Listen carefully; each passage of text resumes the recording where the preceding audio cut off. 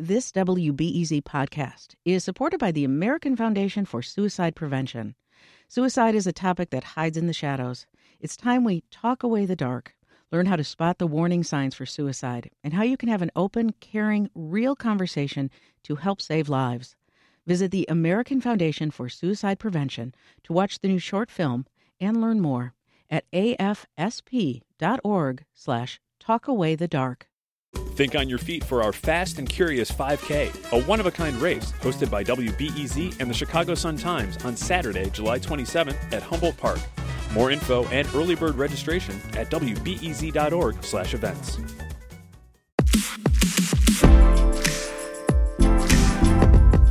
This is Reset. I'm Michael Puente, in for Sasha Ann Simons. 20 years ago, President George W. Bush made this announcement. At this hour, American and coalition forces are in the early stages of military operations to disarm Iraq, to free its people, and to defend the world from grave danger. On my orders, coalition forces have begun striking selected targets of military importance to undermine Saddam Hussein's ability to wage war. These are opening stages of what will be a broad and concerted campaign. 2 decades since the start of the Iraq War, we're looking at the far-reaching impacts of a conflict that killed hundreds of thousands of Iraqi civilians and 4,500 U.S. military personnel. We're reflecting on this anniversary with Ekram Hannah. She's an Iraqi refugee and the Director of Development at MIRA, the Middle Eastern Immigrant and Refugee Alliance in Chicago. Ekram, how are you making sense of 20 years since the Iraq War started? Okay, so at the beginning, we thought that America is coming to free us and get rid of Saddam's regime. As he was a dictator, he led our country from war to war. Adding to that, we had like 12 years of economy sanctions that did not affect the government, unfortunately, that just affected the Iraqi people. Mm-hmm. So the only Iraqi people who's the one who was affected, and they were suffering from the sanctions. So we had like a high expectations that America will come and free us from Saddam. Sure. Does it feel like 20 years for you? Honestly, I just feel like very emotional now. Sure. It feels like yesterday. It feels like yesterday. Yeah. Right. It does feel like yesterday. Yeah. Well, you were living in Iraq. So at the time, what was it like hearing messages and newscasts that the United States might be invading your country? Yeah, as I told you, as Iraqi at that time, because of the Saddam Hussein regime, we were separated from the whole world. We didn't have satellite. We had only 2 local TV channel. Mm-hmm. So we didn't really know what's going on outside. So what we knew, like that America is coming to free us. So that's what makes us feel like really good and excited that there is finally we will get rid like of Saddam Hussein. So we didn't really know what's going on. Like we didn't call it invasion. We just called it maybe they are coming to help us. Did it seem like many of your own family members and friends, when they were talking about this invasion or the United States were coming, did they view it like you, sort of almost like a positive thing? Yeah, exactly. Yeah, I mean, we were happy. At that day, I remember that day, actually, we were home, and when we heard that Saddam Hussein is gone, people was dancing in the streets, and we started seeing the American troops coming in our street, and people was just like very excited, waving at them and welcoming them, you know? So that's what happened that day. But probably talking about after a couple of years when the radical groups started forming, and, they just considered America as an enemy. And that's when it started getting street war, conflict, and people started killing people in the streets, threatening people's life. So yeah, I mean, that's what happened actually. Mm-hmm. What was your perspective starting to change? How did your perspective evolve since the U.S. occupation took a long time? So honestly, as I mentioned, in 2005, actually, when things started shifting, and we, as example, whoever works with the U.S. Army, they started feeling threatened by Iraqi people, by these radical groups, So things started getting really worse, like starting from 2005 till, let's say, till we left, till 2012. So I just believe that maybe America, they didn't plan well for this. They just they didn't really have even any idea about the culture, about the weather. Right. So I remember that the American troops, they came with their cars without AC, and they found out that Iraq, it's like Arizona. I mean, they might really they might die because of the heat. So my thought is America, they weren't really ready for this, and they didn't plan well for it. What happened when U.S. troops left, and how did that factor into your decision to leave?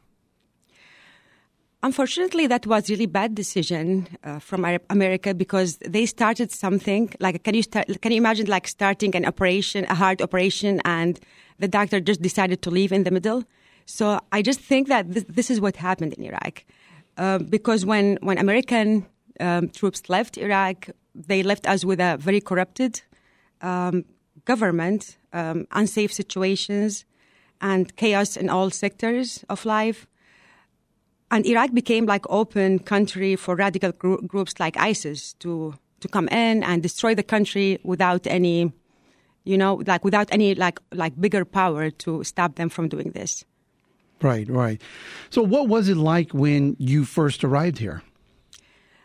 I'm going to definitely speak from my experience. When I came 2012, that was moving to the state was the most difficult experience in my life. Because of the language barrier, culture shock, emotional separation from family.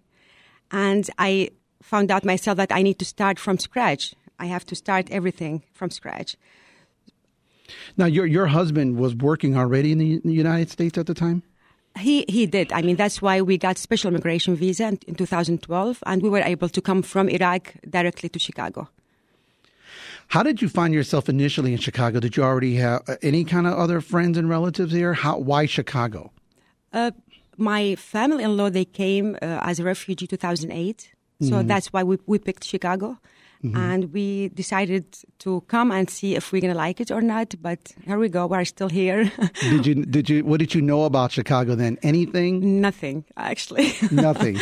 Yeah. So when we came, I was really shocked. It's a big city. There is a lot of people from different countries, different nationalities, different accents. That's what makes me feel scared to speak English, actually, at the beginning. Right. So that was a big thing for me, to go out and do my own stuff by myself.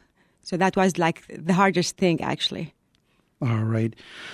This is Reset. I'm Michael Puente in for Sasha Ann Simons. We're marking the 20th anniversary of the start of the Iraq War. Ekram Hannah is with us to reflect. She's an Iraqi refugee and the director of development at MIRA. That's the Middle Eastern Immigrant and Refugee Alliance in Chicago. Now, I understand when you got to the United States, you became a tailor. Tell us a little bit about that. Yeah. So, I studied computer science in Iraq. I worked with a few non-profit organizations, American organizations like the USAID and another American organization that do community development in the north of Iraq. So when I came to the state, I found out myself that my English was very weak, and adding to that the trauma about being separated from family in a new country. So I decided to go to college to improve my English, and I decided to get a job just to get myself out of my house and doing things just to adjust to the life here. Yeah, so my first job was working in a small store in downtown Evanston. I haven't been a tailor in my life, but I like this, as a hobby. And I found out myself working there for 1 year.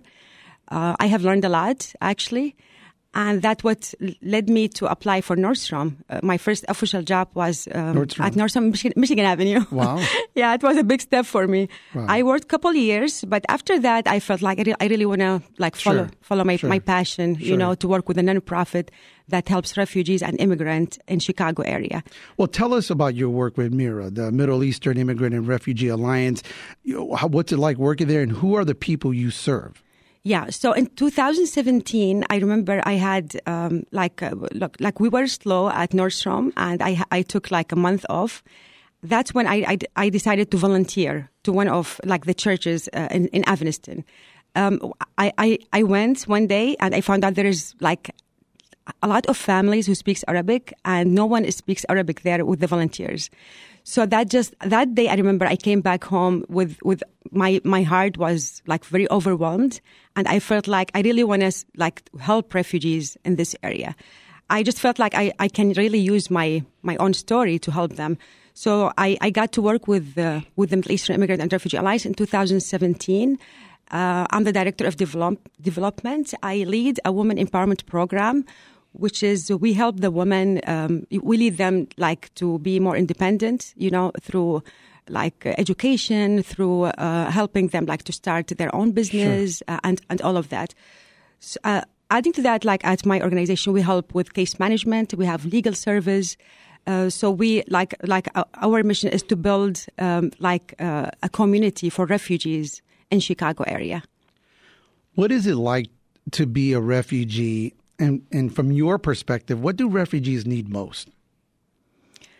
As I mentioned, from my experience, people when they come here, they are definitely traumatized, like coming from like a war area to a new country that they need really to start all over, to start from scratch. So they definitely need like support at least like the first 5 years. I mean, with education, with case management, with legal service, they need mental health support, and that's what's missing in my community actually. That like nobody really cares about the mental health, the mental issues in the refugee community, which is that affect everything, because no one can be like really committed to a job if they have depression and anxiety or if they are traumatized. So that's how we decided as an organization to take the step actually and to start making awareness about mental health. Also, like we do a lot of big events. We try to bring people together. We try to change the way that the bigger community look at refugees.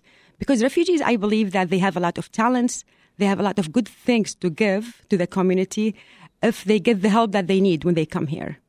Right. Is there enough resources for refugees when they come here? Do you think the city and the state provides enough resources? Yeah, I'm going to be honest about that. Go ahead. So I just believe that America, they're not even they don't have a good plan actually to work with refugee community. Because like when people comes here, the resettlement agencies, they help them for 3 months. And trust me, after that, they just leave them in the street. That's how I feel. That's how I felt when I came to the state. Like after 3 months, I had to deal with, with my rent. I have to deal with my, education. I didn't know where to go. So that's why I feel like now I'm very committed to work with our organization, because we are not a resettlement agency. We help people actually starting from 3 months to 5 years. Because you cannot like give only one service and that's it. I mean, you need to walk with them. Mm-hmm. Like refugees, trust me. Like they come here with a trauma, and they come here with no English, which is that's a big actually barriers for them. Right. Like to pay their bills. Well, that was Ekram Hannah, Director of Development at MIRA. That's the Middle Eastern Immigrant and Refugee Alliance here in Chicago. Ekram, thank you so much for your time and joining us here today on Reset. Thank you for having me, Mike. Thank you. Now we turn to a veteran who was part of the U.S. military invasion into Iraq 20 years ago. Thomas Day was an enlisted military journalist, and he joins us now. Great to be with you, Mike. And if I may briefly just comment on Miss Hanan's story and how heartening it is to hear her story. about her making a home here in Chicago. And if I could also briefly just associate myself entirely with everything she said about the need to support our refugee community. Just wonderful to hear her story. Thank you. Thank you. Well, Thomas, what was going through your mind, today, and what is going through your mind today, 20 years after the Iraqi war started? I mean, it's been a long time. I've been thinking a lot the last week or two about the people, mostly. The people I served with in the military. I've been out for 16 years, and I visited my base that I spent 3 years in, Fort Campbell, Kentucky, once since I got out of the military. It's just kind of a period of life that I've just kind of tucked away. And every once in a while during, the holidays, Veterans Day, the 4th of July, I sometimes think about that period of life. But, I spent a lot of time the last few weeks, not just thinking about the people I served with, but also, the linguists that helped us out in Iraq and other experiences that I had over there. It's been a very emotional week in ways that kind of surprised me, frankly. Does it feel like 20 years? Yes and no. I can still kind of feel the sand underneath my feet, right? And all of the, eating MREs 2-3 times a day. Those are the packaged meals ready to eat that you eat when you're deployed frequently. But yeah, I mean, I'm also kind of struck by, how much life I've lived since I got out, right? And, I went back to school, got married, had a kid, kind of leading into another point, these are the experiences that I had after I was done in the military that, 4,600 men and women we lost in Iraq did not get to experience for many of them, and that's where I've really been caught in emotion the last few weeks is thinking about those men and women who didn't get the opportunity to leave and build a career, build a family. For many of them, that's really kind of the human cost of this. Of course, not at all, dismissing the very human cost that the people of Iraq, including your previous guest, had to bear. Thomas, really quick, where did you serve, and what was your role as an enlisted military journalist? Yeah, I was sent with a small public affairs detachment based in Fort Campbell, Kentucky, attached to the 101st Airborne Division, then under the command of 2-star Major General David Petraeus. We were sent into Kuwait in late February of 2002. We weren't there for long. Of course, a few weeks later, the invasion was ordered, and we crossed in, and I participated in the invasion. We got to Baghdad, and then I was sent up to, and with my public affairs detachment, up to Mosul, Iraq, where we spent the balance of the deployment through January of 2004 rather. The main security concern that the Bush administration pointed to was the concern that the Iraqi government under Saddam Hussein was harboring weapons of mass destruction. Here's former U.S. Secretary of State Colin Powell making the case for a U.S. military invasion at the UN Security Council. Saddam Hussein and his regime will stop at nothing until something stops him. Their efforts to produce more weapons of mass destruction. None of this Iraqi denials of weapons of mass destruction. It is all a web of lies. Harbor's ambitions for regional domination, hides weapons of mass destruction, and provides Saddam Hussein in possession of weapons of mass destruction for a few more months or years is not an option. Not in a post-September 11th world. Well, since then, it was proven that there were no weapons of mass destruction in Iraq. So, Thomas, how does that sit with you? Yeah, look, I mean, I think history has rendered a judgment on the Bush administration, and there's not a great deal more I could add. What I will say is this: if I were, and I am far from an apologist of the Bush administration and President Bush and Vice President Cheney and Secretary Rumsfeld and the leaders that charged us into this conflict. But if I were asked to defend the actions that got us into Iraq, I would simply point to the remarkably different environment we were living in 2002 and 2003. Public opinion polls, and you could easily search this, reflected, some 70-80% of the American people who wanted to go into Iraq, weeks after 9/11.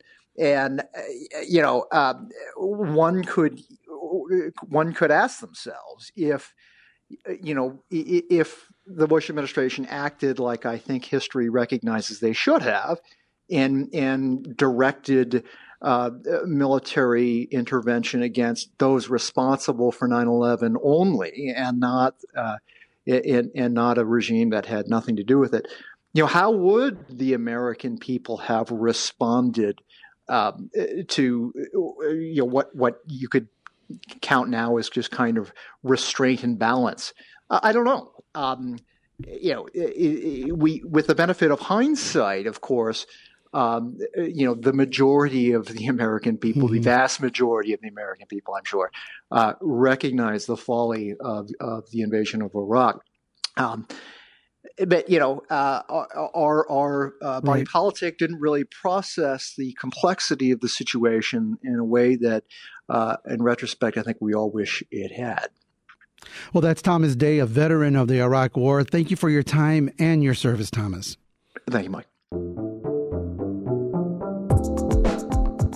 This episode of the Reset Podcast was produced by Linnea Dominic and edited by Stephanie Kim and Ethan Schwab. You can check out other conversations that help you make sense of the news impacting your life wherever you listen to podcasts. I'm Michael Puente. Sasha is back in the host chair tomorrow. Thanks for listening.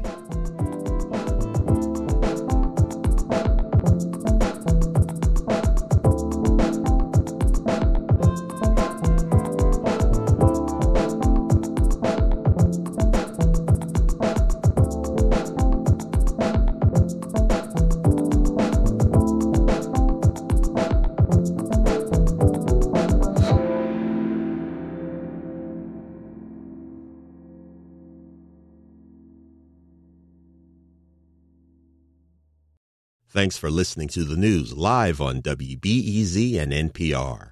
The WBEZ stream sounds great in the kitchen on your smart speaker and anywhere on the WBEZ app. Listen every day.